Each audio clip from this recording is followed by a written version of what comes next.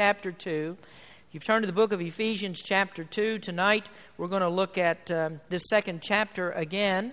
And this will be the last sermon from Ephesians until the end of July, since I'm going to be gone. So we're going to break it off here and not actually finish the second chapter. And we'll come back in the next few weeks and we'll finish up this. But we're in the second chapter, and I want to continue our study of the last section of the chapter where Paul is speaking about the unity of Jewish and Gentile Christians. And the basis for unity, he's told us in these verses, is the cross of Christ. And through the cross, Jesus broke down the wall of partition that divided Jews from the Gentiles, and all the rights and the privileges that the Jews once enjoyed had all been abolished.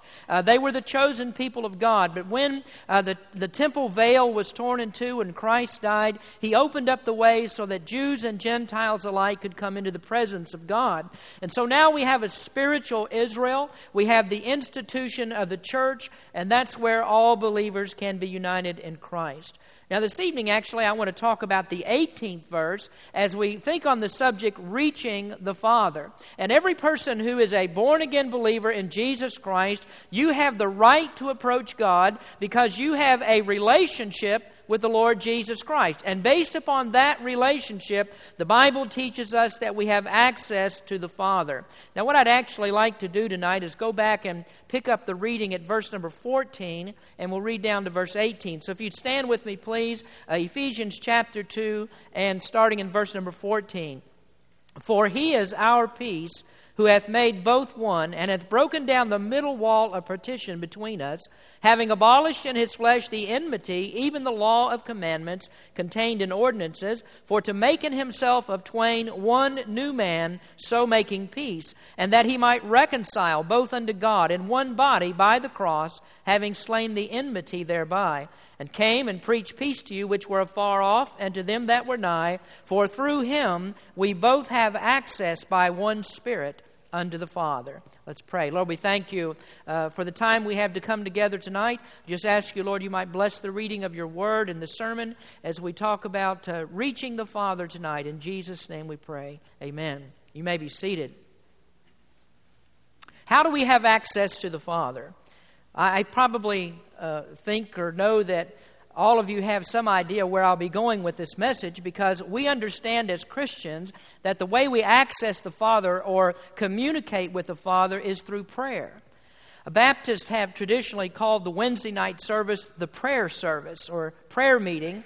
And even though we don't actually spend all of our time in prayer, one of the things that we do is to come to the Lord in prayerful consideration of His Word. And we take time that we can set aside for prayers for individual folks that are in the church.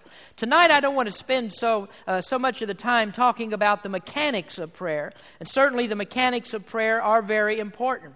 There's a way to pray. There's a right way to pray. In fact, the disciples asked Jesus to teach them to pray, and that's because most likely they had seen the way that Jesus prayed. They noticed something that was different about the way that He prayed, and they wanted to learn to pray like He did. They saw the power of prayer in Christ, and they wanted to have that very same kind of power. But I'm not going to talk so much about the mechanics of prayer tonight, although I would like to mention this, and that is that all of us, when we pray, we need to learn to pray in the name of Jesus. That's the way that we come to the Father. We come in the name of Jesus, and we always ought to mention Jesus in our prayers. I think that's especially important in public praying. Some of you may be used to saying, in Thy name we pray, or in Your name we pray. But we need to understand that we're actually praying to the Father, and we come to the Father through the name of Jesus. And so it's always good to mention the name of Jesus in our prayers, especially in public praying, because we need everybody to know exactly what God that we're praying to. So we want to come in the name of Jesus. But this evening I do want to concentrate on verse number 18, where it says we have access to the Father. And I'd like to make that the first topic of our discussion tonight. First of all, let's talk about the access of prayer. The access of prayer. And I believe as we consider this subject and coming to God in prayer, that one of the things that we need to do is just to stand back for a moment and consider what takes place when we come to the Father. Now actually, I'm not sure that any of us can fully fathom what it really means to have an opportunity to come into the presence of Almighty God. I mean, when you go back and you look at the first 3 verses of Ephesians chapter 2, and you see where we came from and what we are before we were saved, you just simply have to be amazed at how far that God has brought us. And then to be able to come into the presence of God, that's just nothing short of miraculous. Earlier in the lessons, I spoke about how Christians fail to see the depths of our depravity, and then after we're saved, we're failed to see how high that God has actually lifted us. And just to come into the presence of God, to have salvation in Christ, is not something that we really ought to pass over lightly. It's not something that we just ought to give little thought to, because a great thing that's happened. It's brought us from spiritual death into spiritual life. The recreation of every believer in Christ is a miracle from God, and we just really need to be awed by that. And now to think, folks, that the new birth in Jesus Christ has given us access to the Creator, access to the sustainer of the universe, the power of this universe, it really is too wonderful to comprehend. But that's exactly where we are. That's where God has brought us. And so the Scriptures tell us that people that were estranged from God, people of every kindred, every tongue, every nation, have been brought near to God. Once we were strangers, but now God allows us to come into His presence. And that's a mind-boggling thing to think about. Now our text verse says here, "For through Him we both have access by one Spirit unto the Father." Sometimes people ask us, how do you know that God really exists in 3 persons? How can you really tell that God is a Trinity?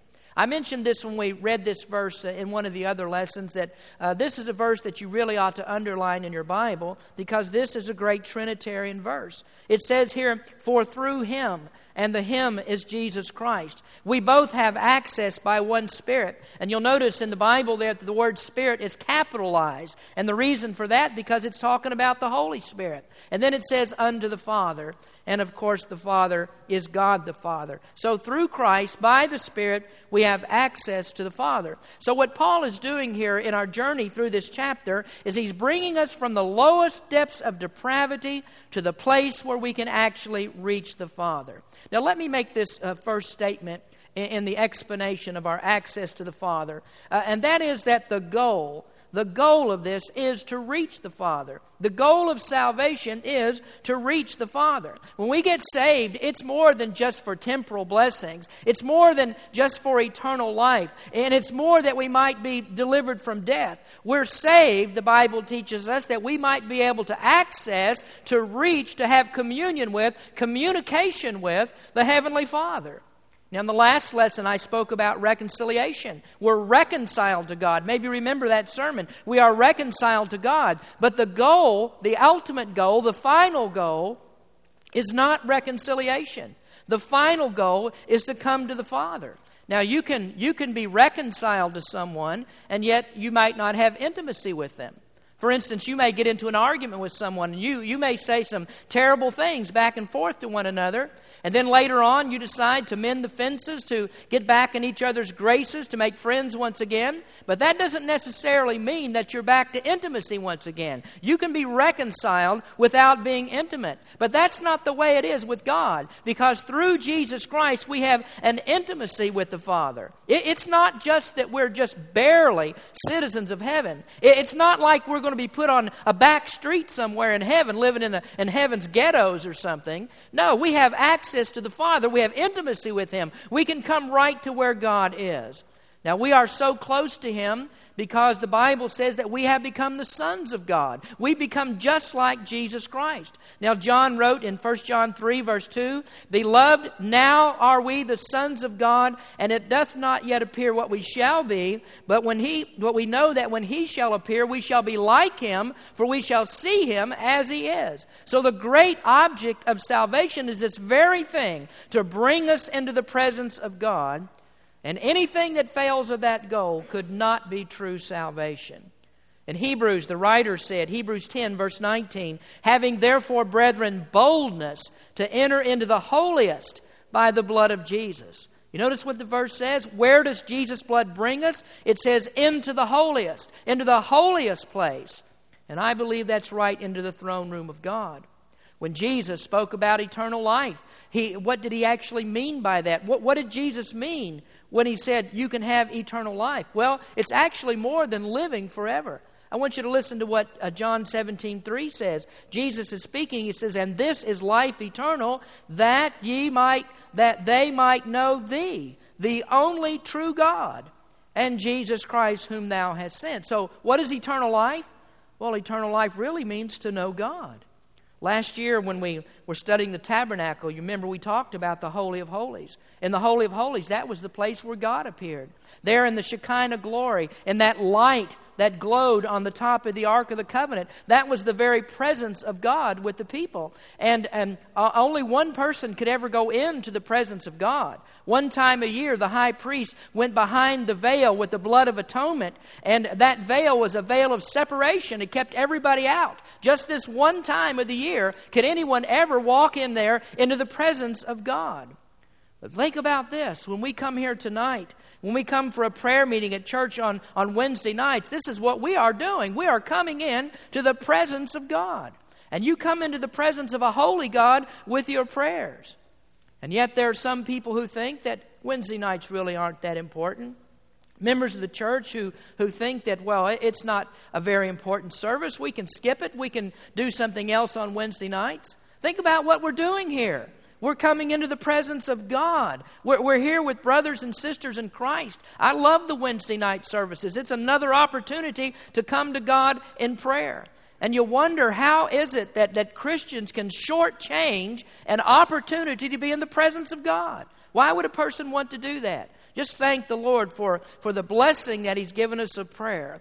Now, when that high priest went into the Holy of Holies, he had a garment on, and on the hem of his garment were the golden bells and the pomegranates. You remember that? I mean, there was a golden bell and a pomegranate, a golden bell and a pomegranate, and went all the way around the hem of his garment. And so when he was in the Holy of Holies, and he was ministering there and applying the blood of the sacrifice on the mercy seat, those people that were outside could hear the bells that were ringing as he went about his business. And those people stood back in all of that to think that here the high priest is actually in the presence of Jehovah God. And they were awed by that. And sometimes I wonder, why is it we don't have awe when we come into God's presence? Why isn't it when we step in this building that we have a holy reverence for it and to think what God's doing here? We're in the presence of God. So the goal is to reach the Father. And I don't understand why we wouldn't take every opportunity to be as close to God as we possibly can. Now, let me say that in regards to the access of prayer, the second thing I want to talk about is the result is confidence. The result of this access is confidence. Now, I believe that there are many people who pray who don't have any real confidence in their prayers. And probably most people pray without confidence in their prayers. And when you think about it, most people don't have reason to be confident in their prayers because they don't really know Christ. And if you don't have Christ, there isn't any basis for confidence. There's no right to come to God. If there's no relationship with Christ, there's no right to come into the presence of God. And you can't come until a relationship has been established with Christ. You see, it's not possible for a person to reject Christ and at the same time not reject the Father, not to reject God. Because what did Jesus say? I and my Father are one. Jesus is God. He's one with the Father. And so to have Christ is to have the channel of blessings. It's the conduit by which we reach the Father. And then I might also add that a proper viewpoint of God is essential. There are some people who think that they can come into the presence of God and they don't need to be bothered by all this theological stuff. Don't worry about the theology of things. I mean, that's too complicated. Let's don't talk about that stuff. It really doesn't matter what I believe. It doesn't matter what I do. None of that matters because God is always open to hear what I say. God will always hear me. I don't need to worry about the doctrinal stuff. You know, that's phony as a $3 bill. And I'll tell you why. Because prayer is based upon teaching. Prayer is based upon doctrine. And once again, that's why the disciples said to Jesus, teach us to pray.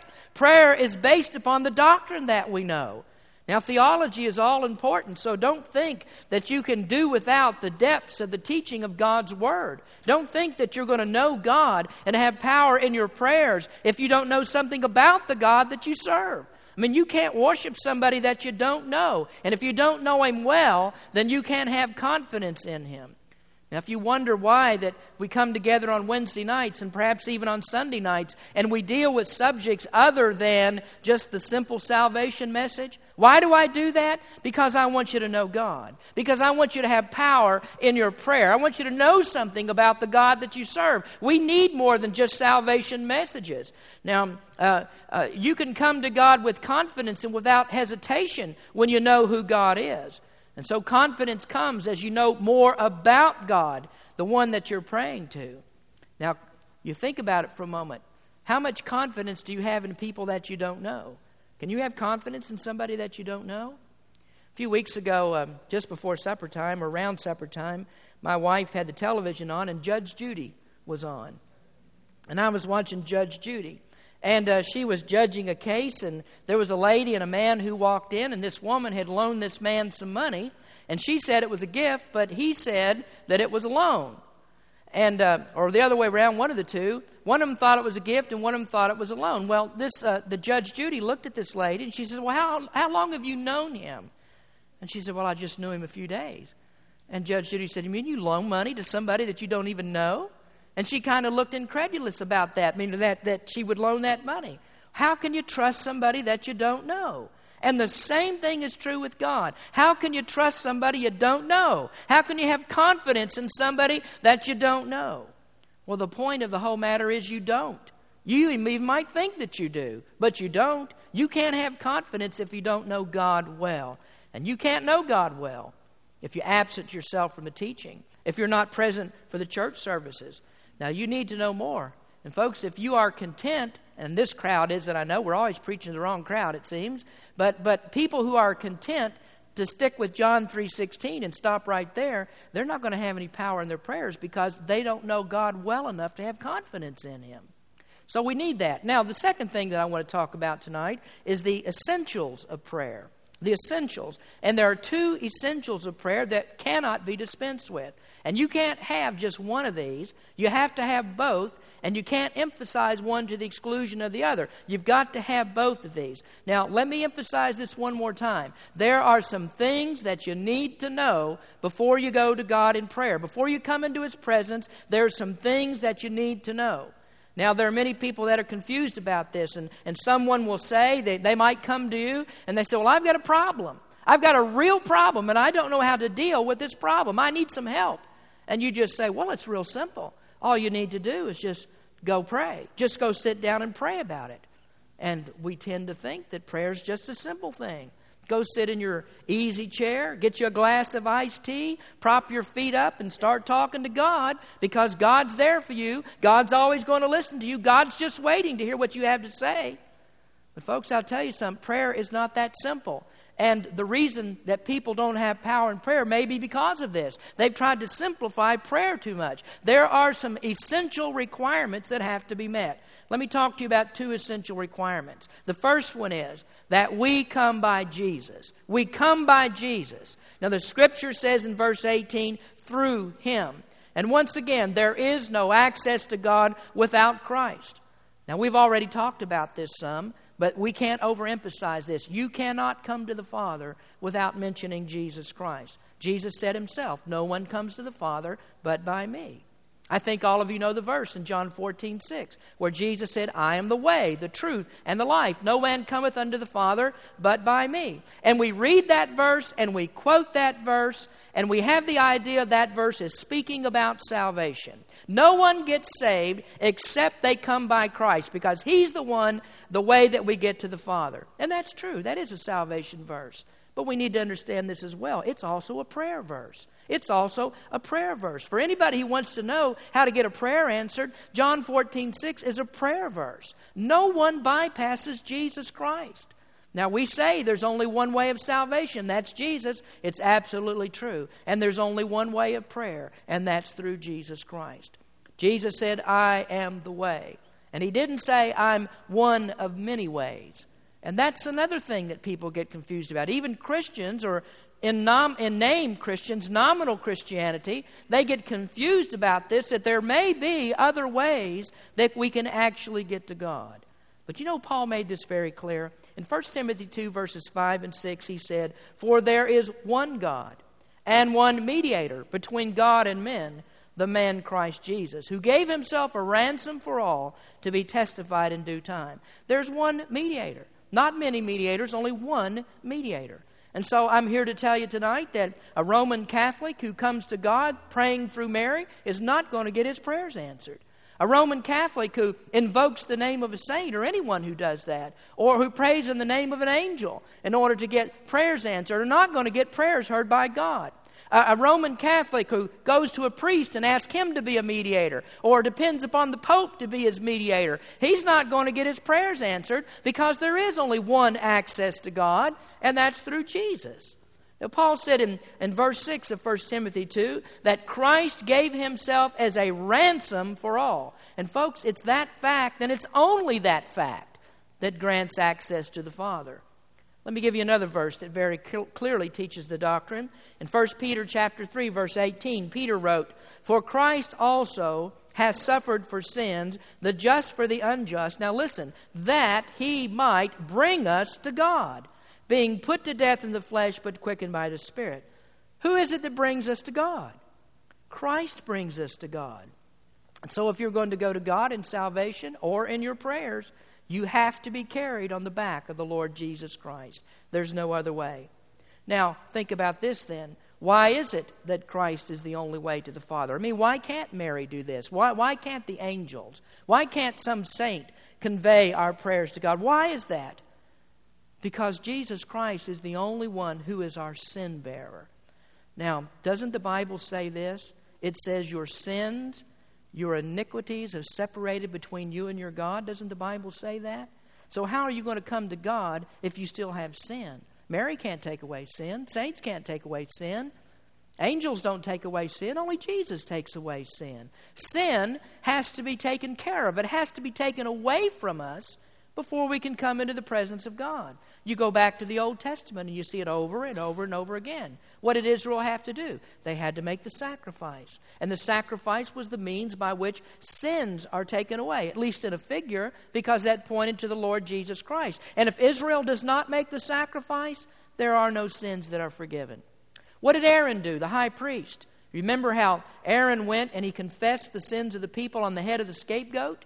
And then Aaron sent that goat away into the wilderness, never to be seen again. And then there was a second goat that was taken, and that goat was slain. That was the offering. And so it actually took two goats to picture what Jesus has done for us. Number one, he's taken our sins as far away from us as the east is from the west, never to be remembered, never to be seen again.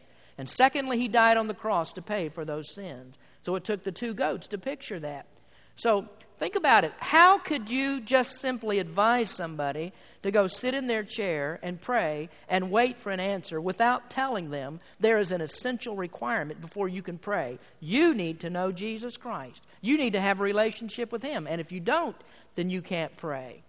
Now, some then tried to make the mistake of trying to reach the Father in other ways, either without Jesus or adding something to Jesus, and it simply won't work. But let me show you the second essential. Now, some folks, they may have the first part right. They come by Jesus. They know that. They know the essential nature of the atonement. They know that an atonement has to be made for sins before they can reach the Father. But unfortunately, they miss the second part. And you can't have one without the other. You can't emphasize one to the exclusion of the other. So what else do you need? Well, the Bible's teaching us right here that we come by the Spirit. We come by Jesus, but we come also by the Spirit. Now, you're sitting there and you're thinking, well, I know that. That's a given. We all know that, of course. You can't get to the Father except by the Holy Spirit. I mean, we understand that. But you know, folks, there are Baptists all over the country who say, of course, we must come by the Spirit. But then in practice, they actually deny it. Now, this is where so many of the sinner's prayer advocates go wrong. Because they'll come to a person and they'll say, now you just say this prayer, ask Jesus to come into your heart and you'll be saved. Or they may say, sign the card, put your name on the dotted line, and then ask Jesus to save you, come in your heart, and then you'll be saved. But you know what they left out? They left out the Holy Spirit. They left out the essential work of the Holy Spirit. They've excluded that. And you cannot get into the presence of God without the Holy Spirit. Now, you may pay Him lip service. You may mention Him in some way. But when you go up to that person's home or whatever it is, and you are not depending upon the Holy Spirit to move that person's heart and to regenerate the heart, then you're going to miss salvation. They're going to miss it completely. Now, here's what happens. I mean, folks, you could say 1,000 prayers. You can say prayers, the sinner's prayer, in fact, until Jesus comes again. If that's 2,000 years away, you could repeat it over and over again. And unless the Holy Spirit is working, a person can't get saved. It just doesn't happen. The Holy Spirit has to work. You can sign 1,000 decision cards, but if the Holy Spirit is not working in a person's heart, they cannot be saved.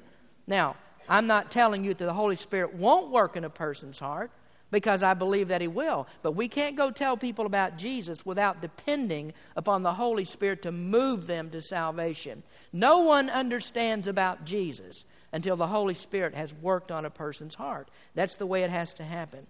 Now, I mentioned this before. You all know how I feel about this. I mean, I'm somewhat opposed to a lot of the begging and the pleading that goes on a lot of times at invitation time. I think that we ought to exhort. The Scripture certainly does say we ought to exhort people. We ought to encourage them to come to Christ. But I could stand up here and give 47,000 verses just as I am. If the Holy Spirit's not working, people won't get saved. There's one preacher who wrote in his book that you have to sneak up on sinners.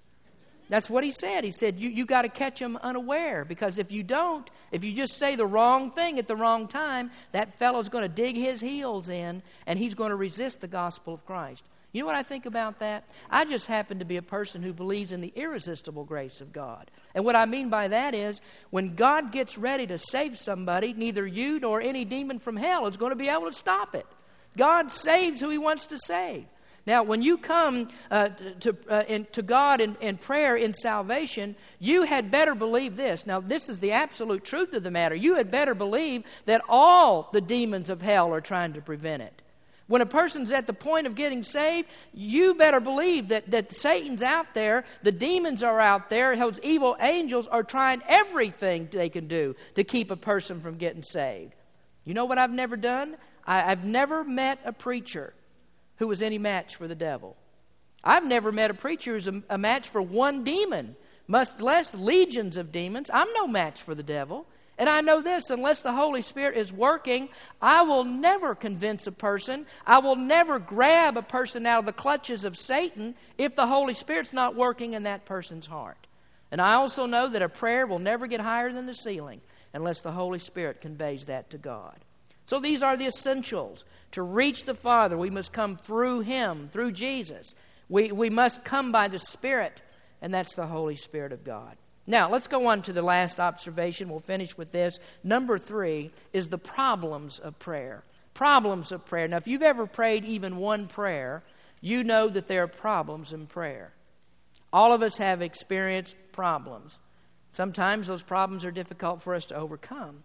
Let me give you here 3 problems in prayer. Now, you may come up with many more, and I'm sure there probably are many more problems, but I'm just going to talk about 3 problems concerning prayer. The first one is that we have difficulty realizing God's presence. Difficulty realizing God's presence. Now, let's think about this for a moment. What does the Bible say about God? It says that God is a spirit. Anybody here ever seen a spirit? I've never seen a spirit. I mean, just by nature of the thing, a spirit is immaterial, so you can't see a spirit. When you have fellowship with someone, you're used to feeling that person's presence. I mean, you can see them, you can talk to them. Even if you can't see them, you might talk to them on the phone, and of course you hear their voice audibly, and so you know that you're in that person's presence. Well, God is not physically present. And so in our human awareness, we're already at a disadvantage because we can't actually see God. But then something else is taking place, because we also know that Satan is a spirit. We can't see Satan either. So here's what happens. When you talk to God, Satan and all the demons are listening too. They're hearing what you say, and when you're waiting for God to talk back to you, Satan's ready to talk back to you as well. He's going to try to sidetrack your prayers. Now, I remember when I was a kid, my grandmother, who lived in Kansas, this was way back, late 50s, early 60s, that she was a telephone operator. And she actually had the telephone office right there in her house. And she had one of these great big switchboards, and she had all these lines that you plugged into here and plugged into there when people called, and you had to take this one out and put it down there. And you know one thing they used to have back then? They used to have the party line. You know what I'm talking about? The party line. And when you're on the party line, everybody hears what you have to say. All they have to do is pick up the phone. And there was nothing greater for gossip than the party line. I mean, everybody knew everybody else's business. Well, folks, let me tell you something. Satan is on the party line. He hears everything that you're saying to God. He's a spirit. He knows what's going on. And he's trying to do something about those prayers. Now, I want to tell you something, because this was really weird. And this tells you how people are so confused about things. About 3 or 4 months ago, I was speaking to a preacher friend of mine from the Fresno area. And he was telling me about a book that he had written. And this book was all about Christians who are defeated in their prayers because they let the devil in on their secrets. Now, you see, the devil overhears our prayers, and we just give him the advantage of what we're going to say, because he hears what our secrets are. We don't keep our prayers secret from Satan. And so he encourages in his book for people to go hide somewhere in secret in order to pray. Now, I thought about that, and I said, wow, how confused people are. The devil's a spirit. He's working on the mind. You can't keep the devil out. You can't keep him out by keeping secrets from him. And I just wondered how it is in all of Christian history that nobody ever figured that out. The reason that we can't get our prayers answered is because the devil is listening in, and we've got to keep our prayers secret so he doesn't hear it. And so they just never figured out that the devil was eavesdropping all the time. This is a late arrangement. A late discovery. Now, we have a problem when we come to God, because when God talks to us, the devil wants to talk to us too. And we have to discern which is the voice of God and which is the voice of Satan. And we know this: God is there. And when you pray in the right way, and then you pray in the knowledge of God, you're able to discern the voice. You can tell which voice is speaking to you, but it doesn't come unless you know God. It's having that knowledge of Him that I talked about a moment ago. That's how you're going to find out the will of God. The more that you know about Him, the more effective your prayers are, and the easier it is for you to tell the answers to those prayers. Now, here's the second problem that we have. The second one is we have difficulty remaining focused. Anybody here testify to that? Do we have difficulty remaining focused? You can go and start praying, and in the first 30 seconds, there goes your mind. It's off somewhere else. When you read a book, you can concentrate on a book, can't you? You don't lose your concentration. When you're speaking to someone, usually a person can hold your attention and you can hold their attention, and you don't lose your concentration. But as soon as you start praying, the focus is lost. Your mind is on everything else except what you're praying about. Now, that's the old devil that I've been talking about here. Why does that happen? You see, I don't care how secret that you want to be. You can go in your closet, and you can hide underneath all the clothes and all the junk that's in the closet and pile the shoes on top of your head, bury your head so nobody can see you. And here's what's going to happen. About 2 or 3 minutes into the prayer, your mind's in Roanoke Park. You're in Roanoke Park, and your mind's off in Tahiti somewhere, because you're thinking about everything else but your prayers. So we have a problem remaining focused.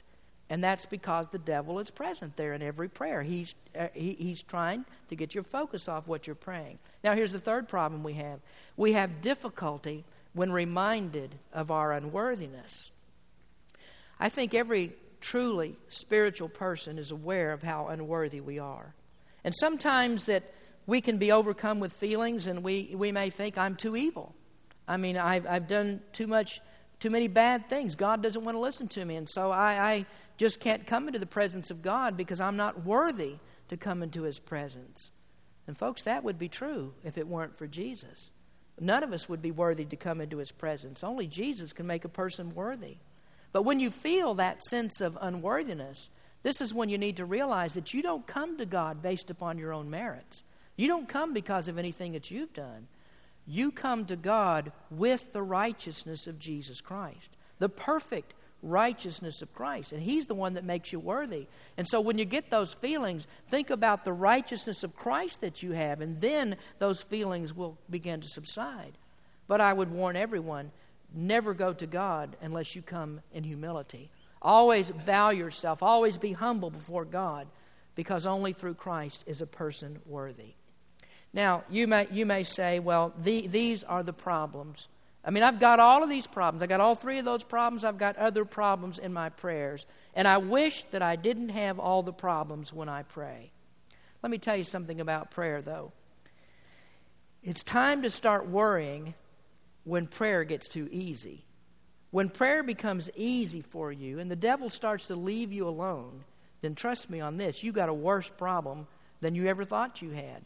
Because at that point, the devil knows that there's no use bothering you because your prayers aren't going anywhere anyway.